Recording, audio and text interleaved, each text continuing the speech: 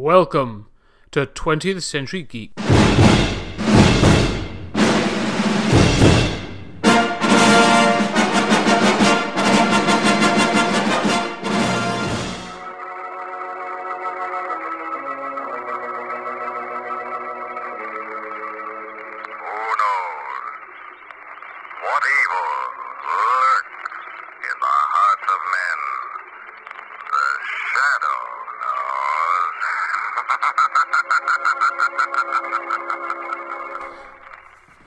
And with those ominous words, the Shadow was born, and a new era of heroes leapt into pop culture. Ladies and gentlemen, welcome back to 20th Century Geek. I'm your regular host, Scott Weatherly, and today we're going to be talking about the pulps. Those pulp heroes that really have sort of been forgotten to yesteryear. They're not talked about as much as they should, but these guys, they are the foundation stone. These are the originators of these heroes. Without these characters, the Shadow, Doc Savage, the Spider, Operator 5, we wouldn't have so many of our modern heroes.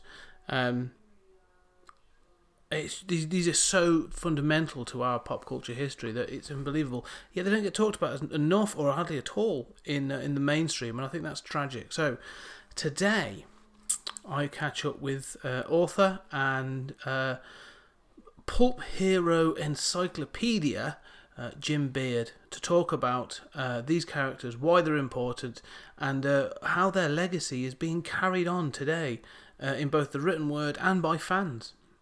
But we should understand that this really all came about in the 30s, really, as a result of the huge economic crash of 1929 that led America predominantly, but most of the Western world, into a huge recession, commonly referred to as the Depression era. During that period, people were in strife. They were struggling to make ends meet. They were trying to look for ways to entertain themselves, to distract themselves from the monotony and tragedy that was every day. And in July 1931, that voice, that laugh of the Shadow echoed out across the airwaves. And originally just as a narrator for a crime show, the Detective Story Hour. However, quite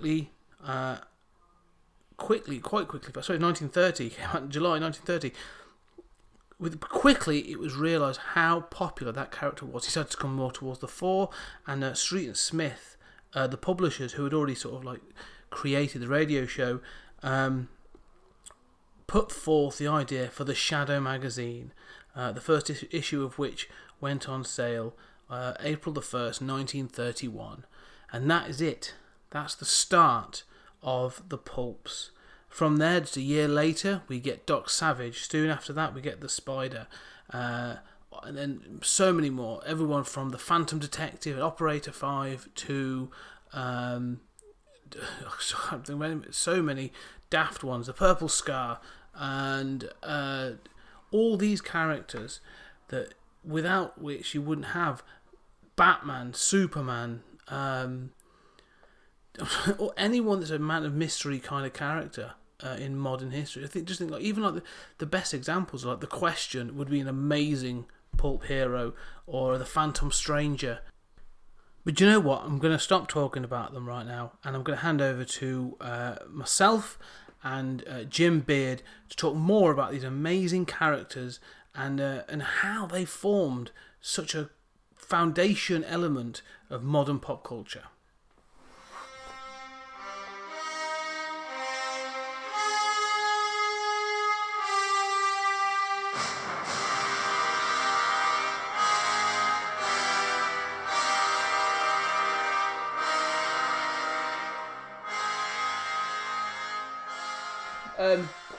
When I asked about the book, we'll talk about the Don Hutchison book.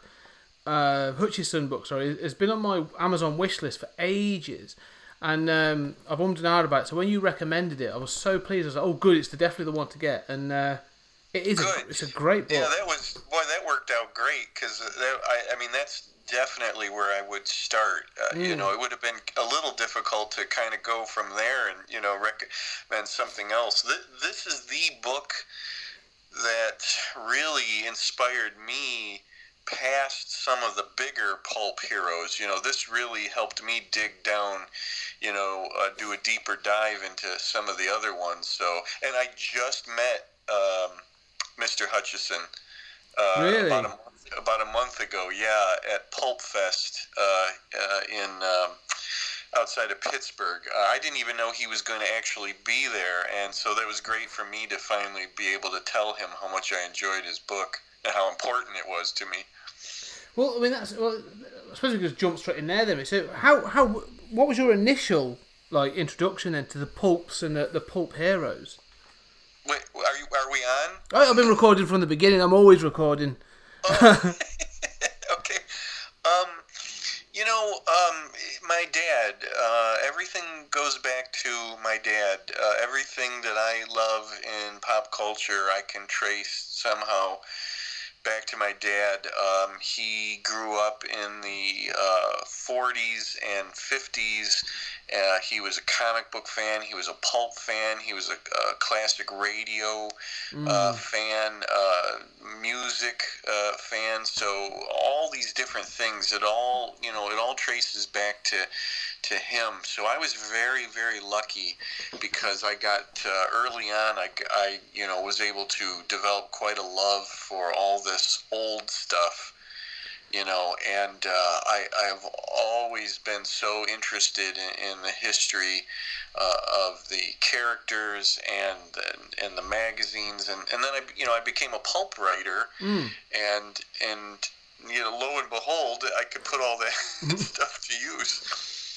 So you're a pulp writer. So what have you? So you've written tales for any of the characters, or is it just You know what? It's funny because there are original pulp characters from back in the day that are still owned by companies. The very biggest of them all are still owned by companies, and then there are quite a lot that are public domain. So I have not been, lucky enough to write Doc Savage and the Shadow and the Spider and all those very biggest ones. But I've actually written a few of the ones that have become public domain. The Black Bat, the Purple Scar, just off the top of my head. Some of the minor ones. But you know what?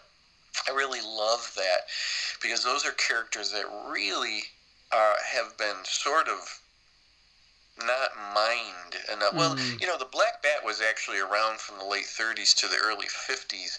I still think there's a lot more that can be said, but the Purple Scar had like 4 to 6 different stories, and that was it.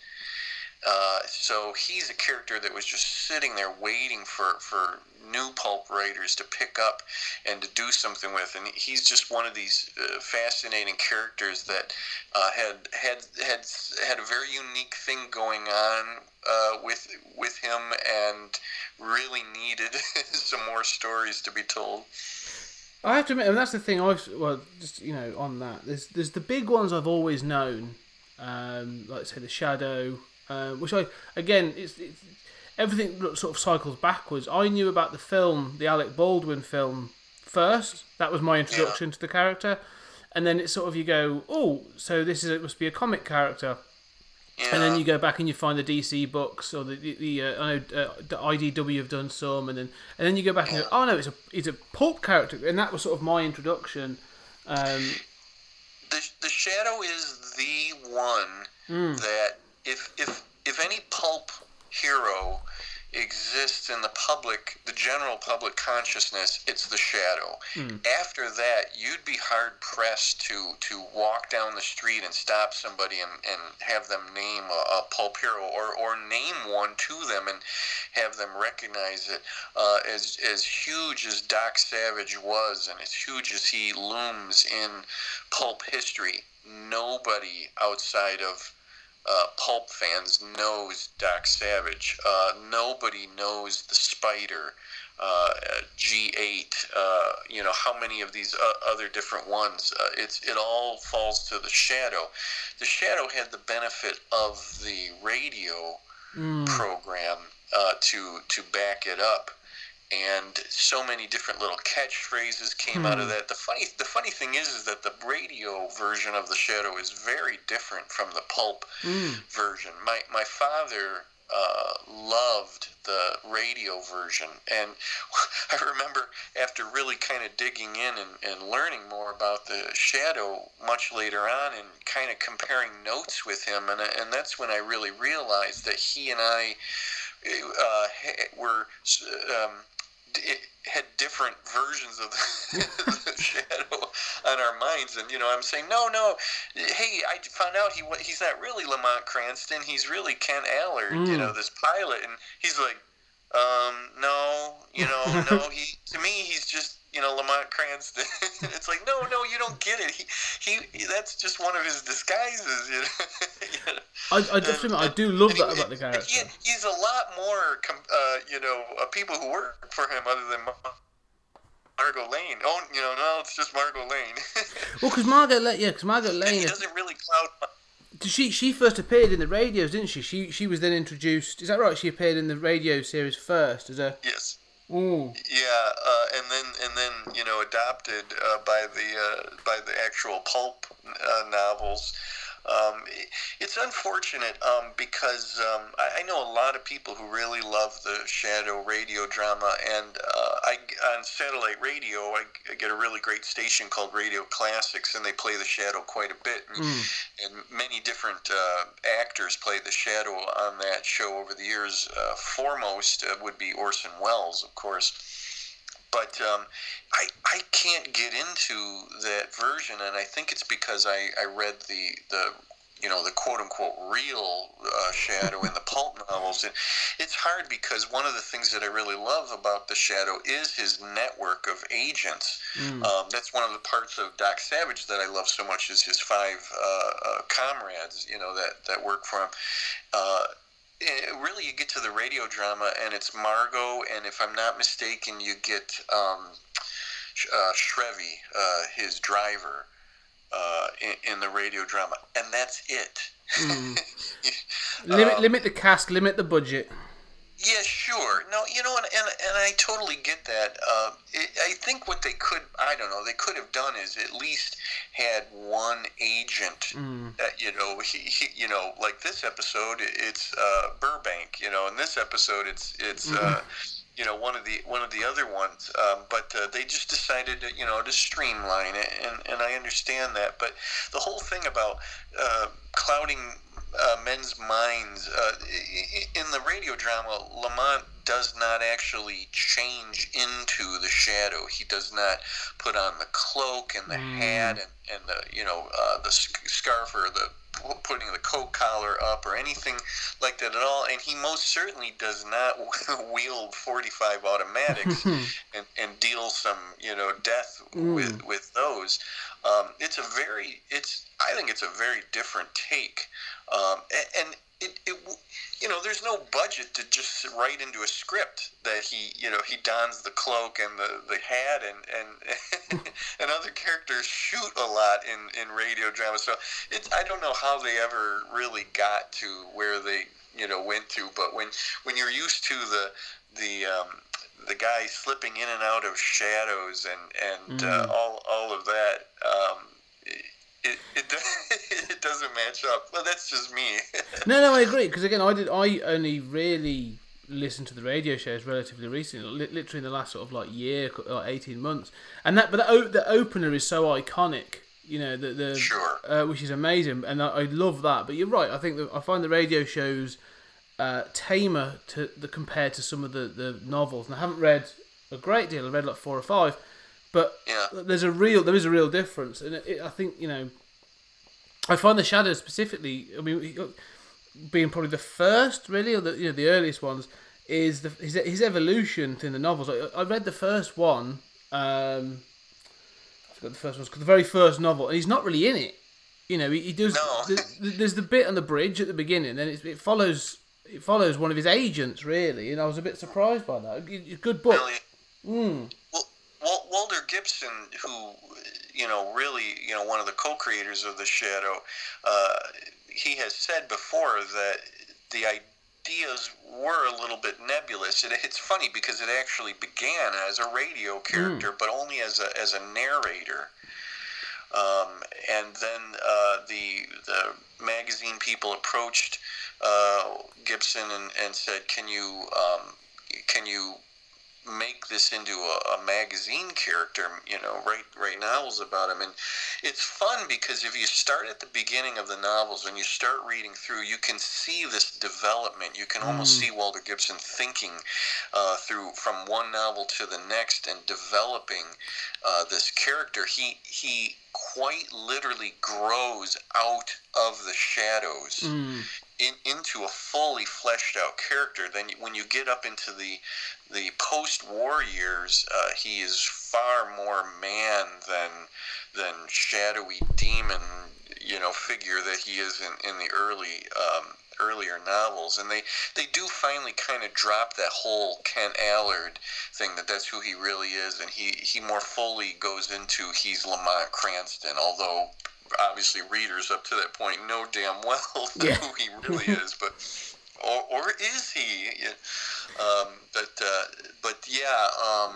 It's very, very different if you start from the very beginning. But it's one incredible evolution to watch. It is. I find that with a lot of the characters. I mean, you start, like you say, with the shadow, sort of the dark, and then you get almost like the antithesis of the shadow with like Doc Savage, who I've read the first couple of novels and then some of the later ones, and he almost appears fully formed.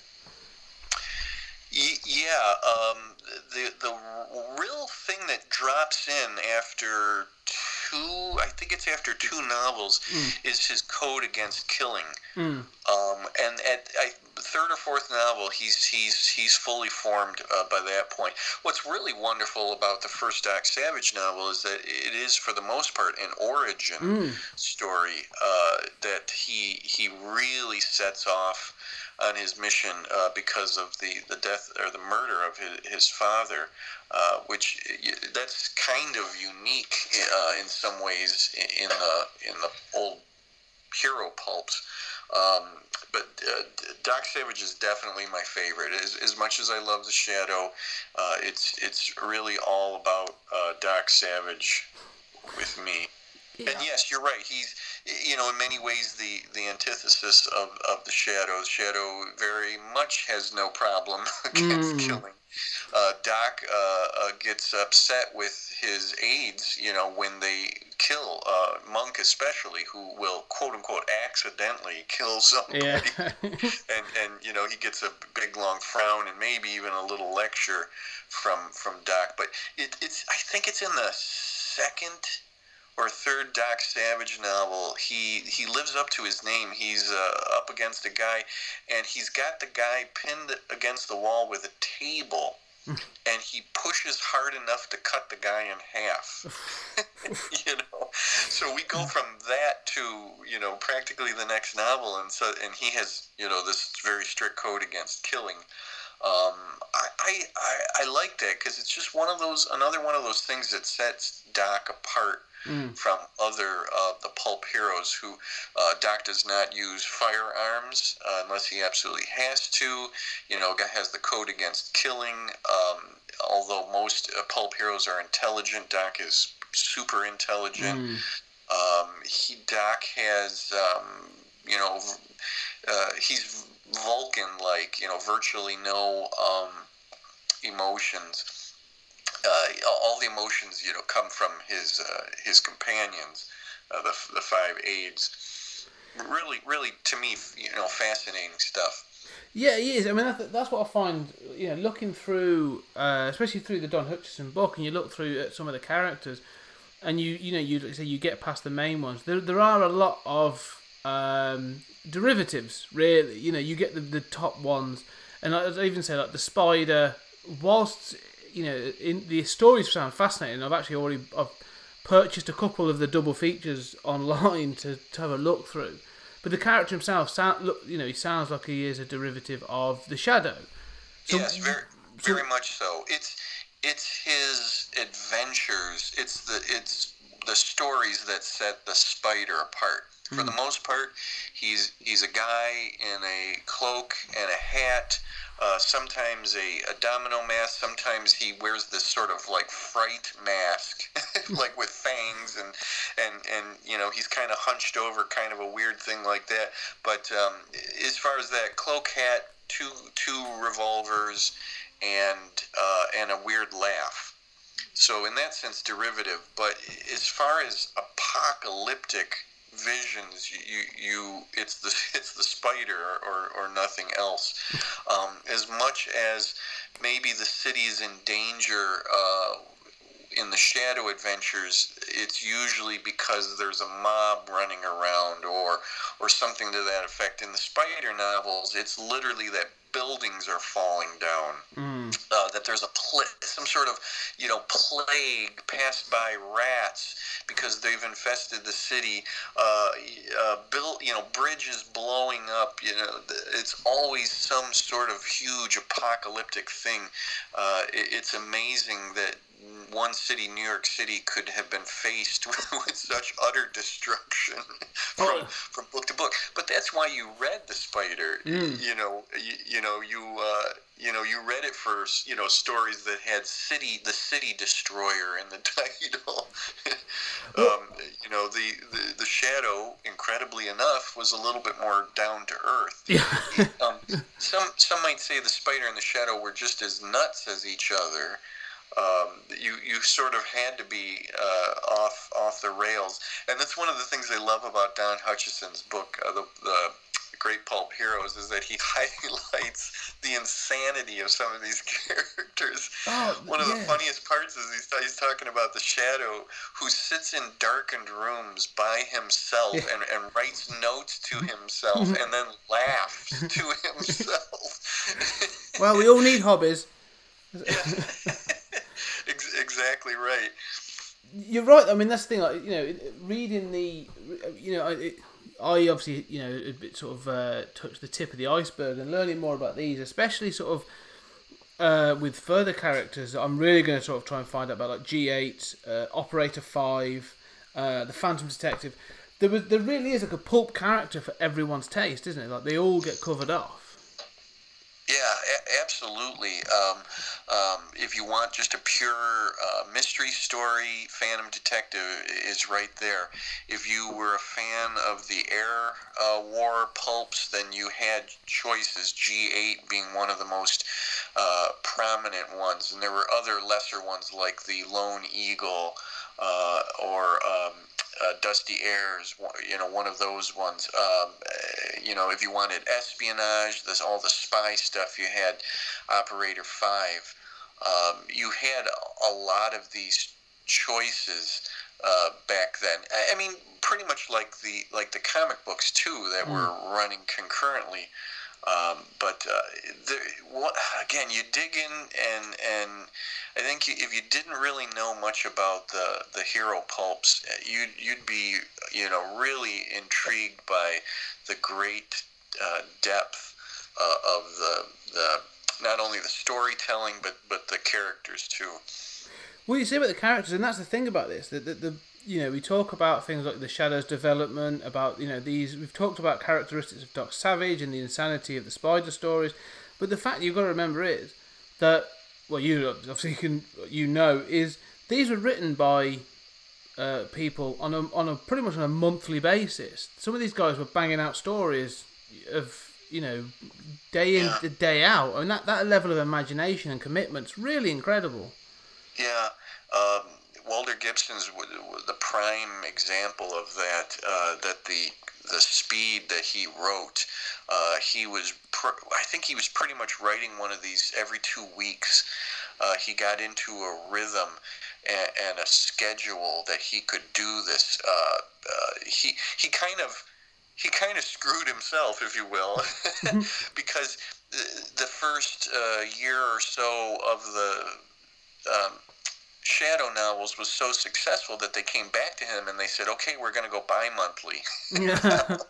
So he had to have an inventory of stories, and he said that ideas could come from anywhere. You know, he could be writing one and coming up with the idea for the next one. It's a schedule, and it's a regimen that today's writers, I don't know if anybody's matching it or doing anything like that whatsoever. These guys were, this was like a regular job to them. It wasn't necessarily a creative outlet, although it certainly is, as we can see it today. But they were like the comic book artists. They were like Jack Kirby, who always said, I worked so much because I needed to put food on the table. Yeah. Needed a roof over our heads. It was a job, and one that they took seriously. And if you took a break, or you got writer's block or something like that, you were literally endangering your livelihood. If you weren't in good with a publisher and you had to keep kind of looking for jobs here and there, that wasn't a good thing. The best thing of all is to get onto one of these characters and just start, as you say, banging these stories out. And sometimes the guys who wrote some of the regular recurring characters, they were also just doing one-offs, here and there. Some of them had how many different pen names that they were writing under. Well, that's the thing you say. I mean, that's the thing that you mentioned Walter Gibson and obviously like and Kenneth Robertson, who obviously did Doc Savage. But the thing is, like I say, not only were they like churning these things out and working to a quality, because I'd have to say, like, you can pick up any of these novels, like you say, Doc Savage, The Shadow, the ones I've really read, Justice Inc., so the Avenger, and they're actually really good fun. Like, I've read quite a few now, and they're really good fun. I've just picked them at random when I've been able to pick them up, and they're all pretty good quality. Yeah. And so that's what impresses me is these stories, that the imagination in the stories. But no one talks about these people. Like, no one says, "Oh yeah, they were real." You mentioned Jack Kirby, and Jack Kirby stands as they call him King Kirby. He's renowned as a great artist. Yeah. But these guys don't get talked about, and so they working under house names must have been quite a shame. It's a shame, really. Yeah, absolutely. My hero, as far as a pulp writer, is Lester Dent, who wrote under the name Kenneth Robeson for Doc Savage. Not only because of the schedule that he kept, but in literally just the style that he wrote in. If there's any one style that inspired me the most as a pulp writer, it would be Lester Dent. I love the way he started off stories and then the way he started to dig into them. But you're right. No, you can't. Nobody would know outside of our world who Lester Dent was. Again, the closest you're going to get is Walter Gibson. He actually, if anybody turned it into something like an art form, it would be him. So many stories, but yet also very well written. Those first Shadow novels are just this close to being literate. There's a real grace, I guess, to them. They got a little shorter and a little punchier and quicker as they went along, sure, but you can see that his development, and I think maybe he was actually starting to look at it as a little bit more like, classier thing in the beginning, until he realized what his schedule had to be for him to get that work done. But yeah, there's so many unsung heroes. Now, among the pulp fans, these names are hallowed ground. Lester Dent and Walter Gibson, Hugh B. Cave, so many of these guys that, and so many of them who wrote under the house names, which was something that the publishers just truly felt was necessary back then, which is a real shame. We know them now thanks to pulp scholars like Will Murray, and that's a great thing, because we can really look at them, appreciate them, see where they came from, see how much work that they actually did, and then really sort of appreciate their styles, and you start to see that they all had different styles. Yeah, and that's it. I think they're sort of how sort of productive these guys are. It's so impressive. I mean, like I said, the different imaginations, the different characters. So really, I mean, the thing I'm curious about is, so why do they fade away? What? Why did the pulps fade away?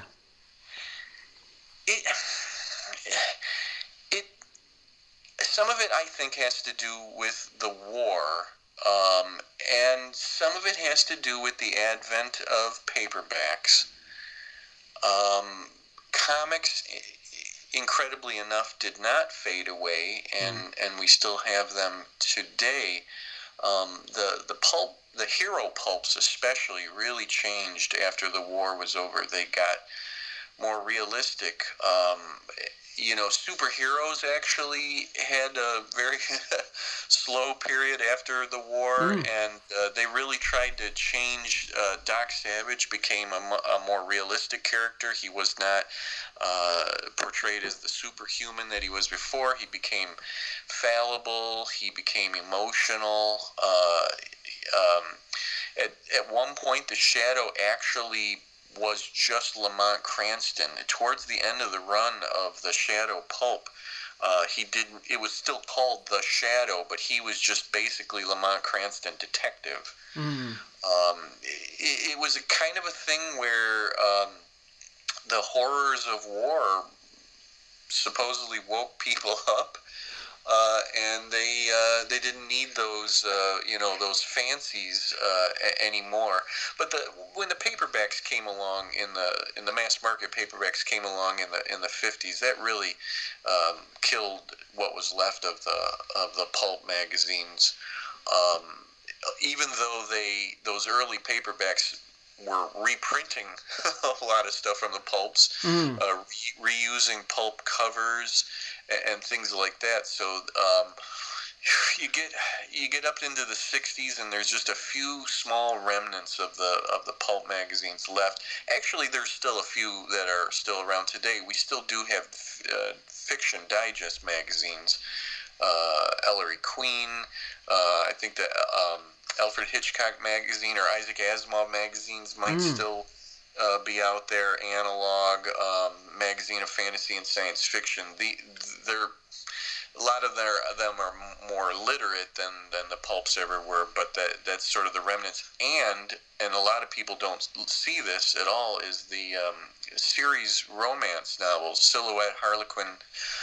That's the remnants of the romance pulps, because it's the exact same thing. It's monthly books that you buy, with a full romance story in it. It's just in paperback, mass market paperback form. There's a little bit of the Men's Adventure series still going. So that's the remnant, that's the legacy.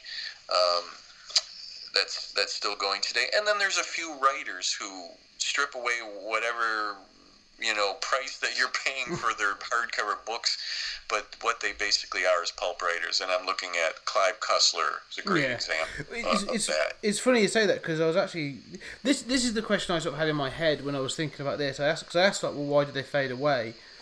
Yeah. And a part of me said, well, the pulp novels have faded away, but the characters haven't, or the inclination for those characters haven't. And I sort of thought, following, you said about the comics, and I thought about things like Will Eisner's The Spirit.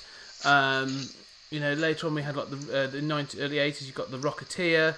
So those sort of times there. But then even characters like James Bond, Indiana Jones in the movies, and they all seem sort of like remnants. But the one that really struck me, as you said, sort of like when I got like Jack Reacher as a sort of what's it Charles Jack Reacher. Harry Dresden is like they're like a supernatural detective.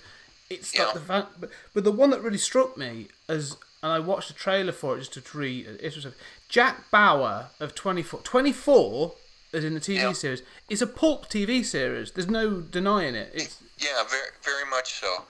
It's the remnants are all around. It's just that it's sort of dressed up in a different way. But if you really sat somebody down who was a Dirk Pitt, fan, or Jack Ryan, or any one of these, and showed them that without the pulps of the 30s and 40s and 50s, you wouldn't have these characters. They may be surprised. First, you'd have to explain what pulp was to them, of course. But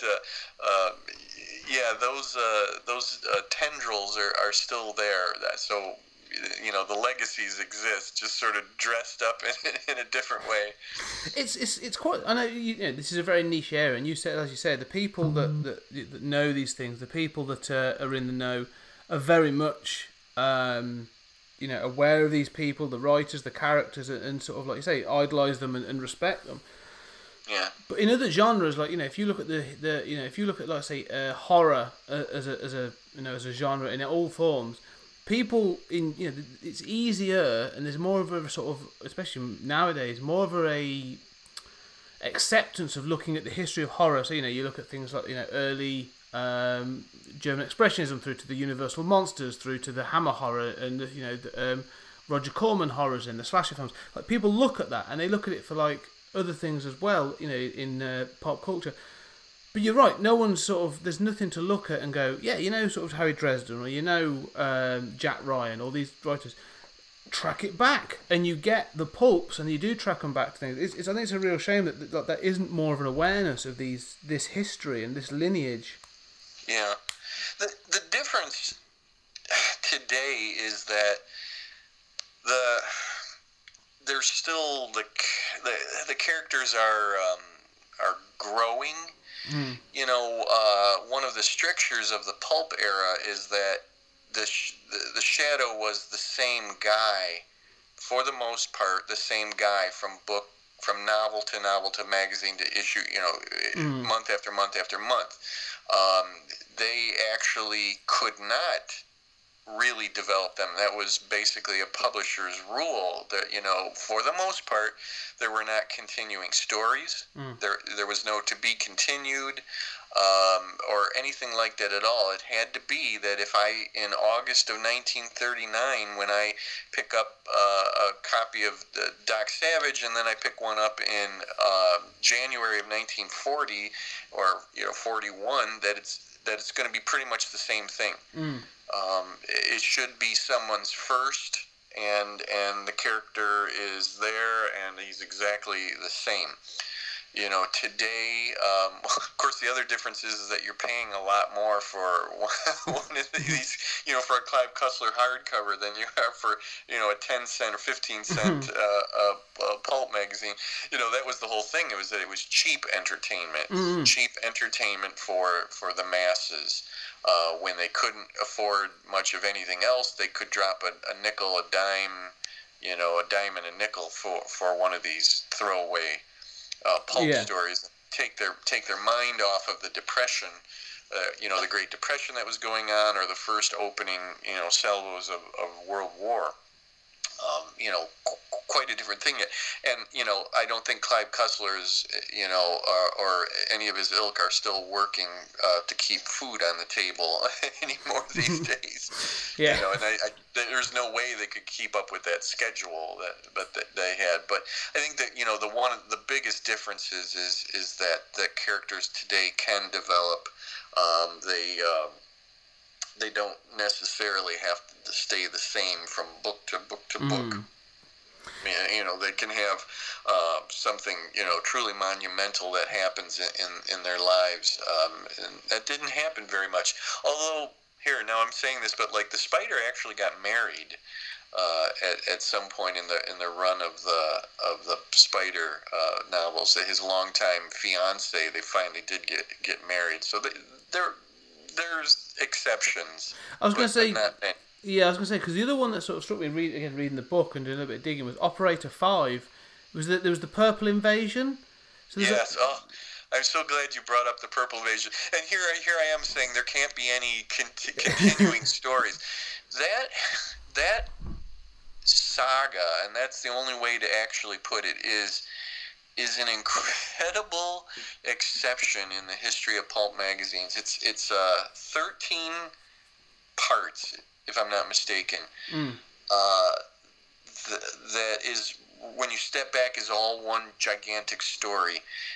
You can read them individually, but if you read them all as one thing, it's much richer that way.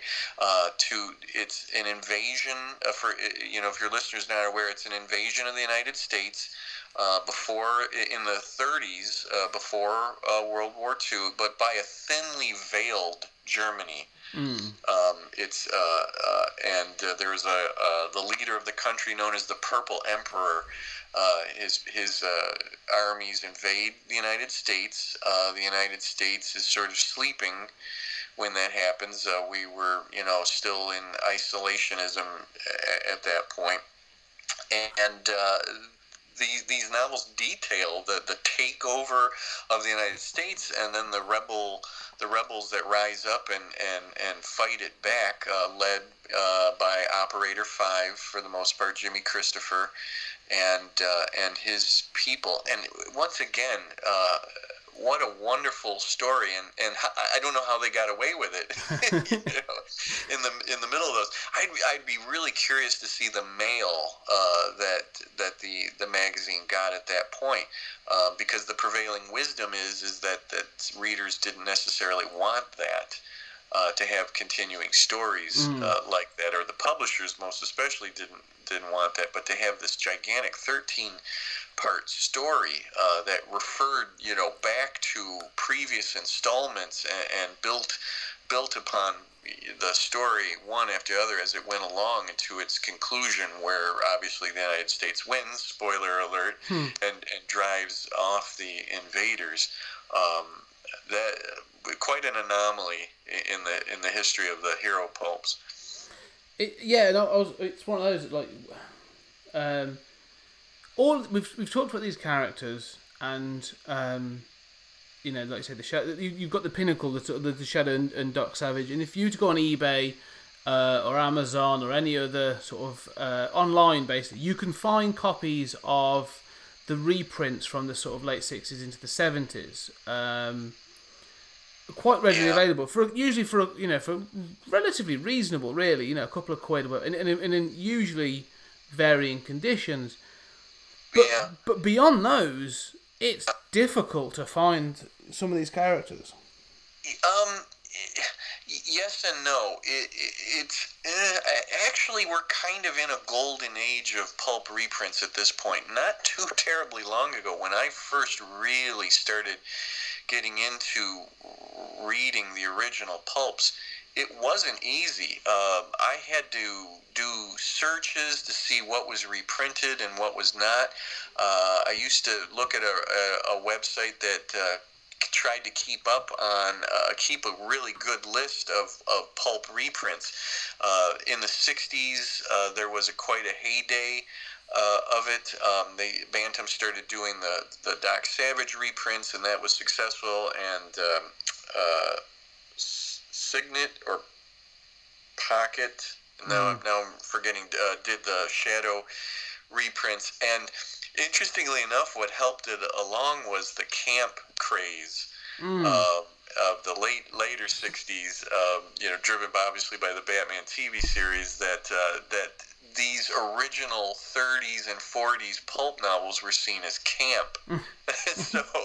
So there were publishers who were kind of digging back into it and saying, hey, let's print, some Operator 5 novels or some Phantom Detective novels, but because it's so campy, it was great, but it was kind of for the wrong reason that they're doing it. But it was spotty. There were some very, very small fly-by-night publishers that were reprinting things. They did them as sort of periodicals themselves. And to try to find these, and you had to search eBay, and to get a reprint of the Octopus, the only issue of the Octopus, and it was reprinted in this really kind of tawdry periodical. But if you got it, they actually it was all photocopied right out of the actual magazine, so you got the actual real layout plus the actual real illustrations, and that was really great. And then all of a sudden, a few years back, then we started getting some very good quality reprints, and now you have publishers like Altus Press that are digging deep into a lot of the major hero pulps have been reprinted. They're starting to look down into the backup features, which had recurring characters, and really digging out some of those and putting those into collections. So not only are we going to have Doc Savage reprinted and the Avenger and the Shadow, but we're going to have the Moon Man reprints. We're going to have the Skipper, and things like this, Dusty Airs, whatever, reprinted. So you can get quite a bit of it these days, and like you said, far more reasonable than trying to buy the original pulps, which talking hundreds and thousands of dollars to buy pulps in halfway decent shape. But it's a wonder that they exist at all. They were meant to be read and to be thrown away. Mm-hmm. And if you didn't throw them away, if you were around during World War II, then you were giving them to paper drives.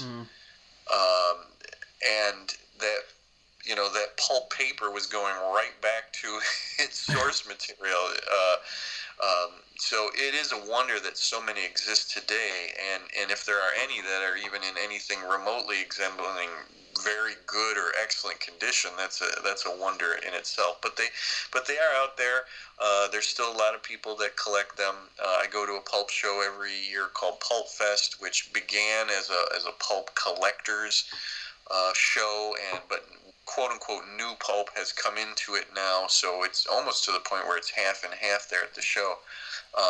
And you can walk around and you can discover pulp heroes that you maybe never heard of before in these fantastic reprints. Oh, cool. So was it Altus Press? How do you spell that? Yeah, Altus. To me, they are one of the premier reprint houses. Girasol was doing the Shadow reprints. I'm trying to think of who does the Doc Savage one. They're either almost done with the Doc Savages or they are done with it. I think there's like 182, 83 Doc Savage novels from back in the day. There were far more Shadows, 200 into the 200s or more than that. Wow. So they're there's more to reprint of them, but you can at least get a sample of everything out there. Not so much Operator 5. You can get some of the 60s paperbacks of Operator 5, but not the Purple Invasion. The Purple Invasion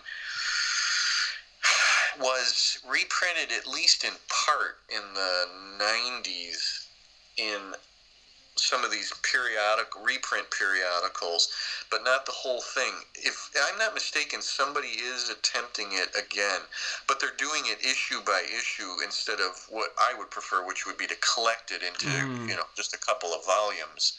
Yeah, that would be so.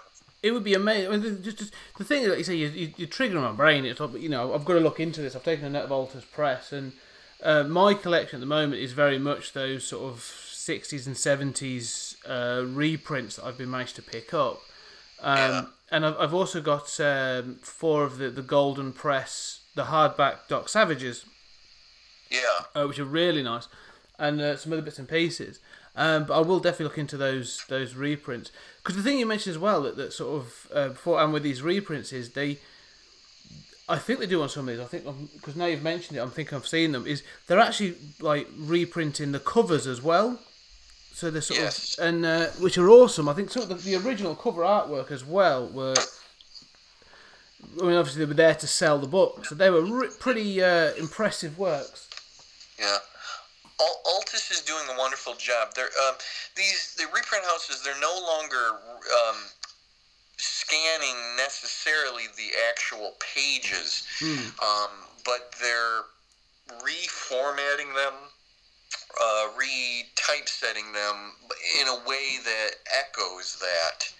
It has Altus has a real nice vintage feel. You're getting the original illustrations, of course.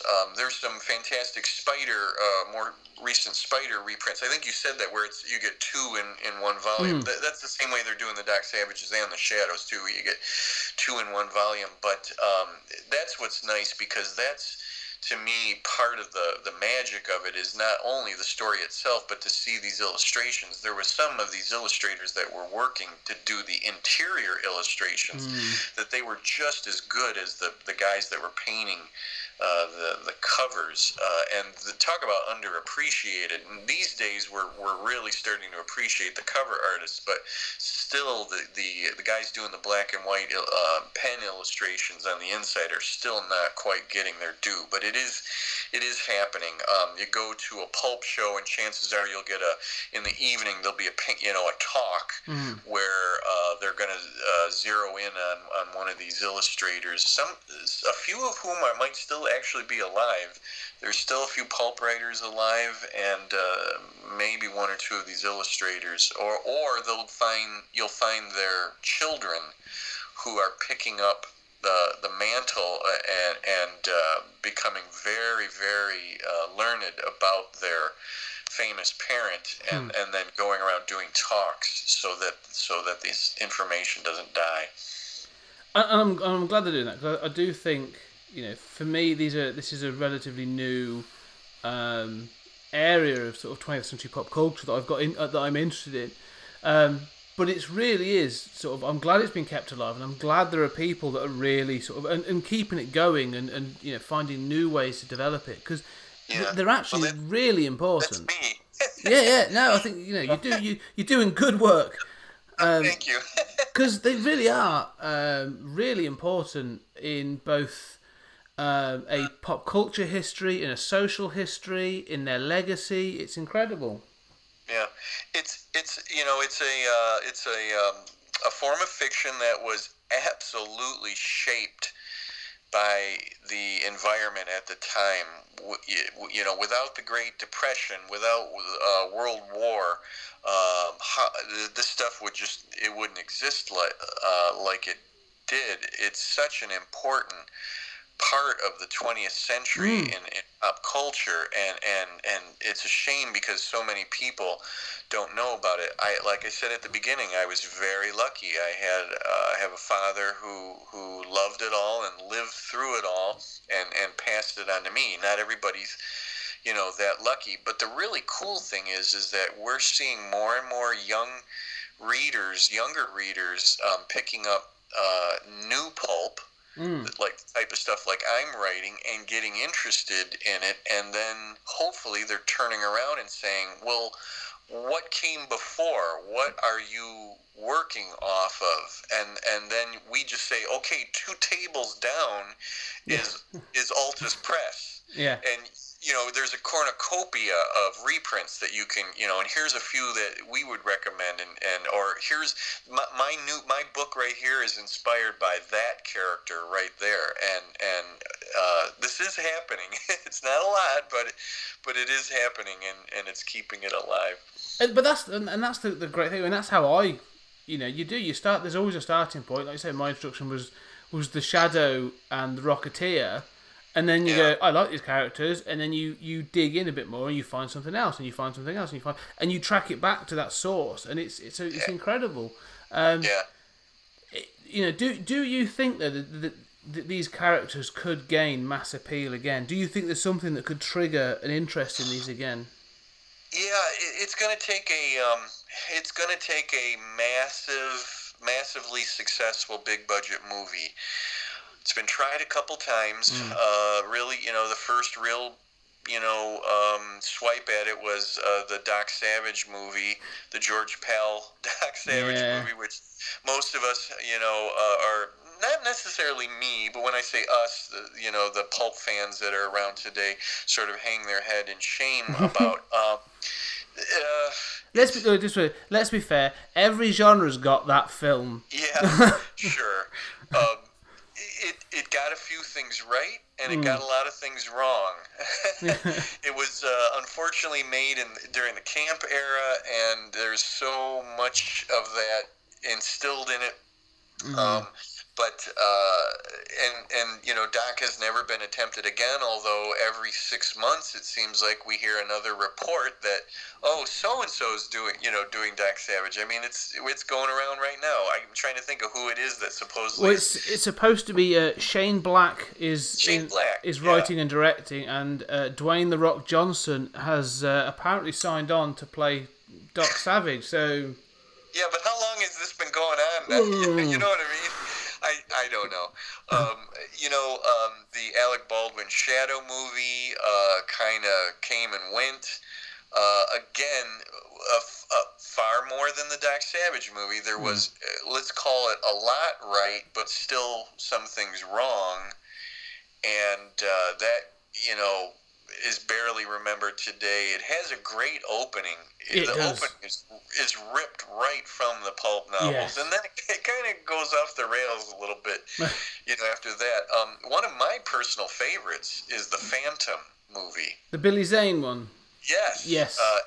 Now, arguably, the Phantom not exactly a true pulp character. He's a comic strip character, but he is, for the most part, lumped in with the great pulp heroes, and it has a very great pulp feel to it. When Treat Williams is not only chewing the scenery, spitting it out, picking it back up and chewing it again and spitting it out, it actually is quite a competent Phantom movie, and I just love Billy Zane in it. I think he was did a fantastic job. He's got a certain sort of twinkle in his eye about the whole thing, a bit tongue in cheek, which is. Oh, absolutely. Your dog is a wolf. Yes, he is. And he's smiling from ear to ear. Obviously Indiana Jones. Obviously Indiana Jones didn't exist, before the 80s, but very much a pulp hero, very much of that tradition of the serials, movies back then, and the pulps themselves. There have been Tarzan movies. Tarzan, very much a pulp character.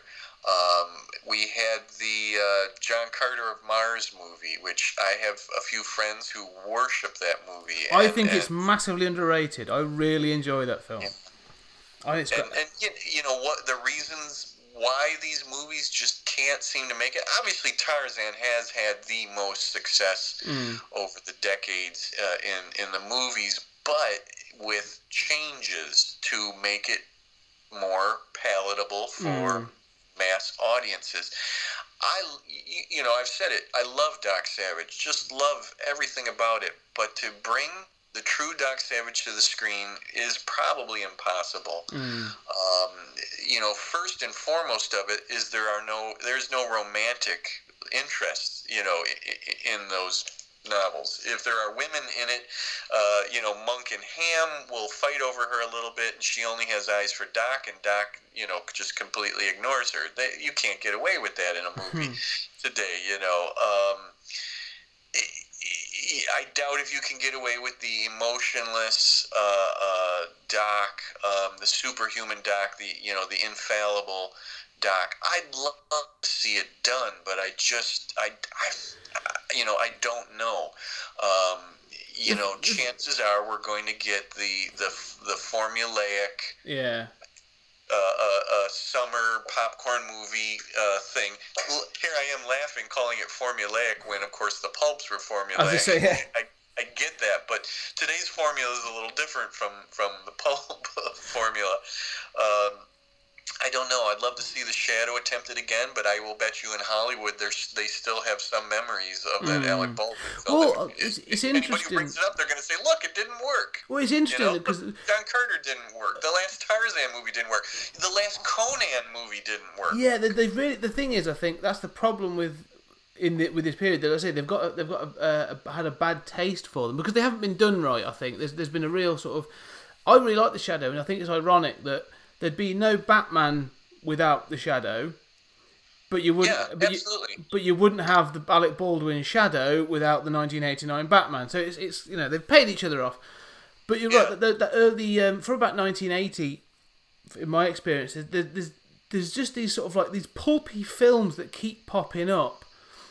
They raise their head up and they're of varying quality. Like I'm like you say, Indiana Jones, massive fan of Indiana Jones. I love Indiana Jones. But then you get the early 90s. There's a spate of them. You get The Shadow, The Phantom, The Rocketeer, Dick Tracy, and they tried all those things, and they all sort of. Again, I think some of them are really underrated. But you also get like the not so much, almost like the satires and the sort of like not the rip-offs, but they've tried. So you get things like Jake Speed in 1986, or Buckaroo Banzai, and Sky Captain in the World of Tomorrow, and these other ones. Buckaroo Banzai, the best Doc Savage film ever. Yes, it is. It's great. It is. Yes. I'm so glad that you brought that up. I didn't know if it was fair game, but it is. It's Doc Savage. But again, was that a successful movie? We all love it, and it's kind of a cult classic now. But no, most people, I have no idea that movie even exists. Yeah. Varying degrees of success and not a lot of money, made. So, and it's got nothing to do. I think it's got nothing to do with these movies perhaps being period pieces. No. Because there's plenty of movies that have. The one that I always look to is Captain America: The First Avenger. Well, and Wonder Woman. Wonder Woman was a first. Yeah, that we had a successful movie set entirely during World War II. And World War I for Wonder Woman, and with a female lead, says something right there. But they would have to make the characters more human. Yeah. I think you're right.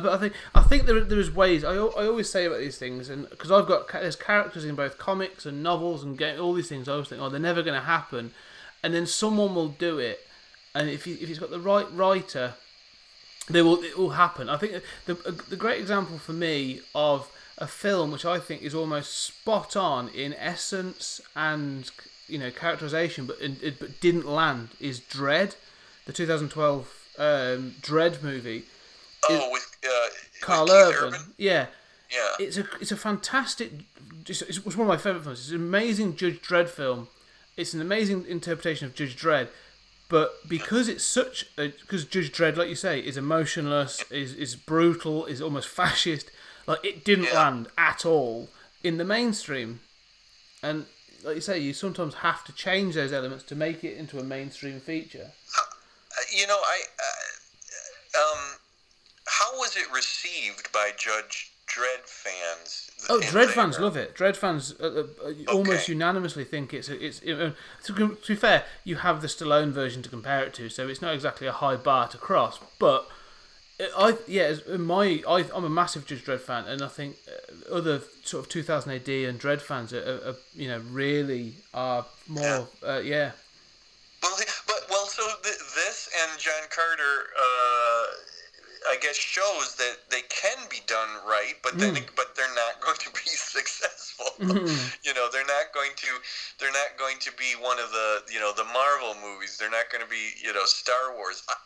I don't know what it's going to take. Me personally, I'd like to see a very faithful adaptation.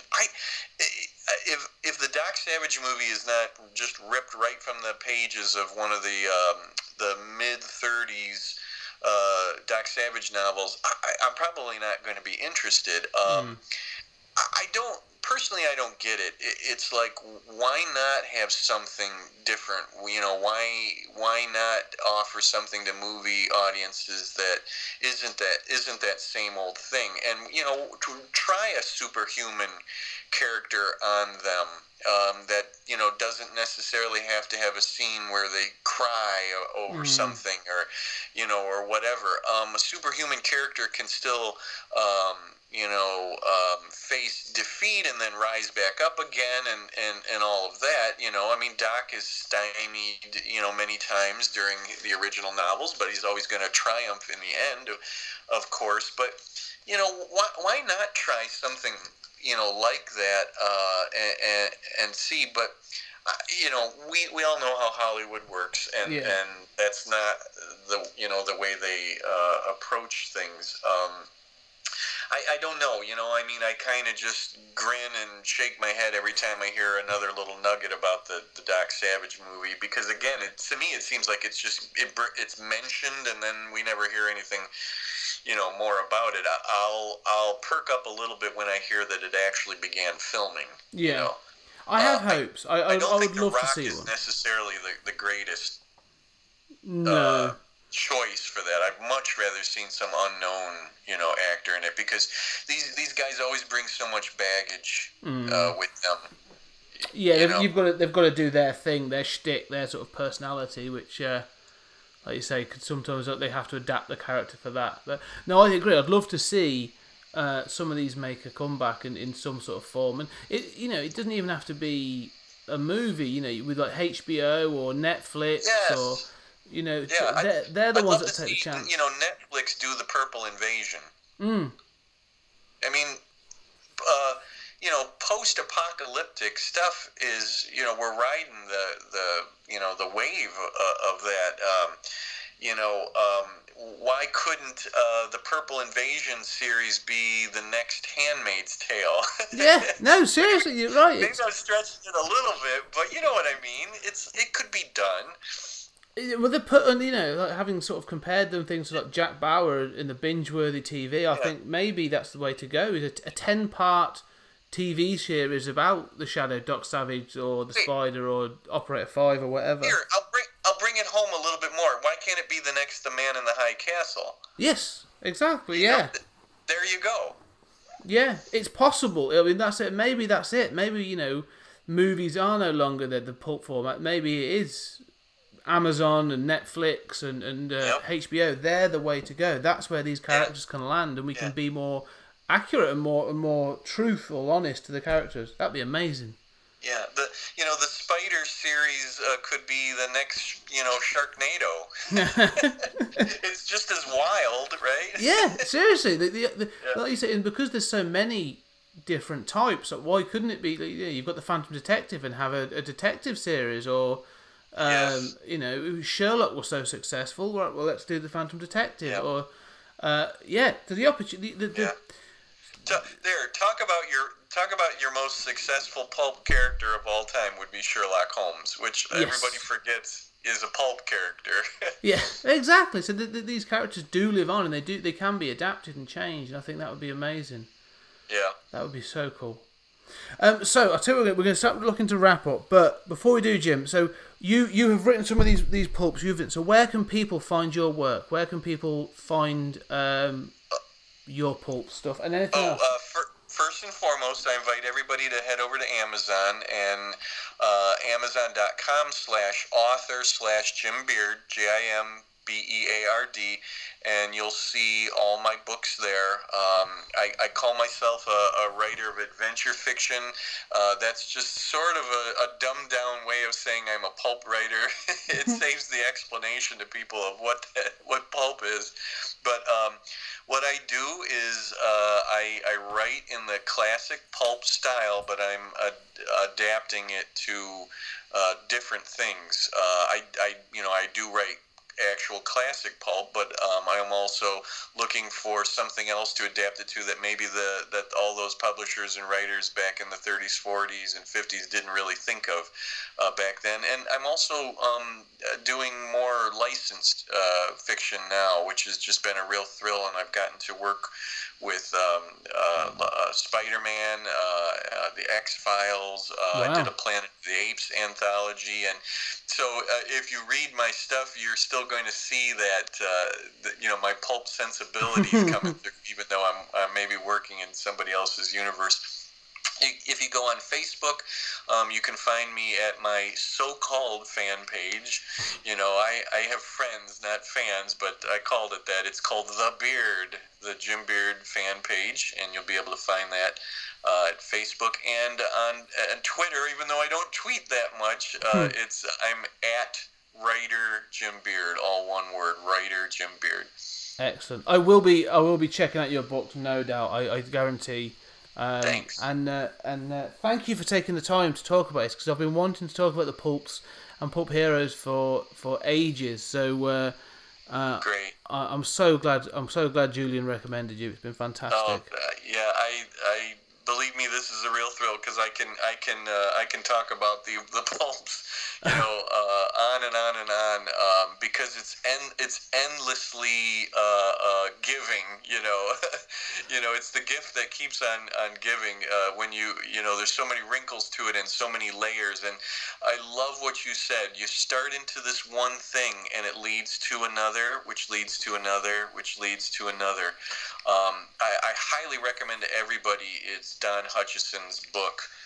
If you really want to get a good overview and a very well written, funny overview, even at times when he calls out some of the more the odder things about. It's Don Hutchison, The Great Pulp Heroes. And he walks through not only the big guns, but some of the smaller pea shooters too. And I swear you're going to find at least one character where you go, oh, I gotta find these books. Oh, there's been more than one. That sounds amazing. There's been more than one. A World War I pilot whose adventures suddenly turn into future stories with weird-sounding aliens, and then go back to World War I adventures. I gotta find that. What's that all about?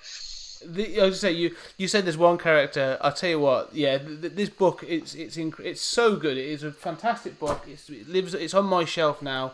And I've got a list of all the ones I've got to check out. Like you say, G8. Operator 5 is on there. I've got to read an Operator 5 novel. I'm really looking forward to getting into that. Good, yeah, and try to find something from the Purple Invasion, even if you don't necessarily start at the beginning. When a foreign country takes over half the United States up to the Mississippi River, it's really something. But and before World War II, yes. That's the amazing. So what it is now is it's alternate history. Yes, that's how we can read it now. It's not the future that could happen. It's an alternate history of the United States. I think that's how we should badge it. Let's say a collection of that, a single volume would be awesome, or a couple of volumes. Jim, we will have you back on. I think we'll do it. I wouldn't mind doing a sort of a deep dive on a single character. If you want, we could we'll do a deep dive on a Doc Savage or even one of the lesser ones to sort of really sort of bring out some of the more unusual tales and characters that are available. Great. I'd love that. That'll be great. Cool. Thank you very much. I'll let you get back to your day, and I'll be in contact. All right. Thanks a lot. Thanks for having me. Not at all. Brilliant. Thanks, Jim. Take care. You too. Cheers.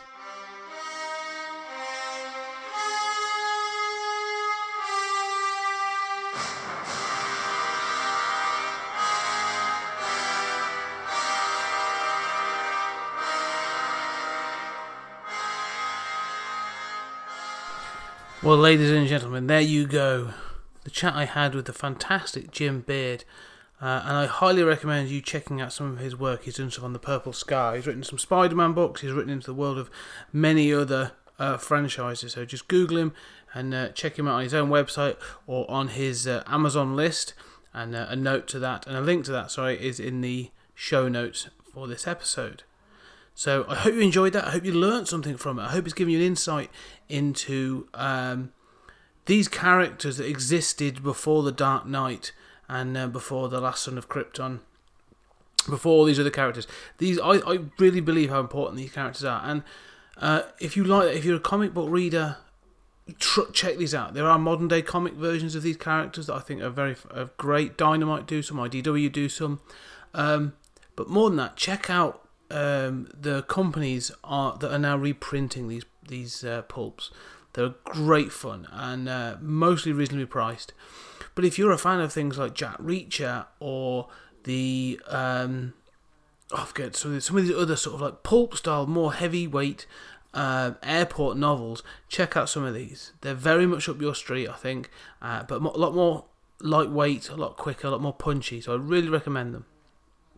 And if you do recommend them, if you do check them out, please get in contact. Let me know what you think. Who did you like? Which pulp characters do you like? Do you like some? And if you want to know more, get in contact. Email me, 20thCenturyGeek@gmail.com. Find me on Twitter, at 20th Century Geek, and on Facebook, and Instagram, and Tumblr, and all those others. 20th Century Geek. I love to talk to anybody who's listened to the show and got anything to say. Any feedback or any interaction is great, and I love it. I really do, and I appreciate all of it. But more than all that, these episodes go out free and you get some great content. At least I think it's great content. Hope you enjoy it. But we've got more content out there. We've got some other stuff. We've got a monthly movie review that's going out, and also I'm writing sort of blog entries on 100 years of pop culture, little snippets of history from the sort of more obscure areas of pop culture history and why they're important. If you want to hear about the man who would be king, the guy who bought an island, the artist who bought himself an island and crowned himself king, or the first horror story, the first horror movie, I should say, that was used in a court case as evidence, or even the first magazine, the first comic to reach 1,000 issues, quite a few years before Action Comics were able to celebrate it earlier this year. Find out. All that content is on our Patreon page, so go over there, check it out, have a look at our Patreon content and what we're doing there. Subscribe and throw a couple of coppers our way. It's greatly appreciated. And finally, something new, something exciting. We have started the 20th Century Geek YouTube channel. There's a couple of videos up there at the moment, and we're going to be doing some movie reviews and some musings and some all kinds of things. It's going to be a bit more free form and open to anything that I can be bothered or think of doing. So check that out, subscribe, and again, get in contact if you think we should be doing something with that channel. Okay, ladies and gentlemen, thank you for listening. I really appreciate it. And our back to school month will be back next month. We've had to leave it a little bit. Sorry, we'll leave it next week. We've had to leave it for a little bit because he hasn't been available. But hopefully, I'm hoping Mike will be available to come back in and talk for our second part of our Monty Python episode. We're going to bookend the month with some comedy. Okay, so thank you very much again, and we'll get again and talk soon. Bye-bye.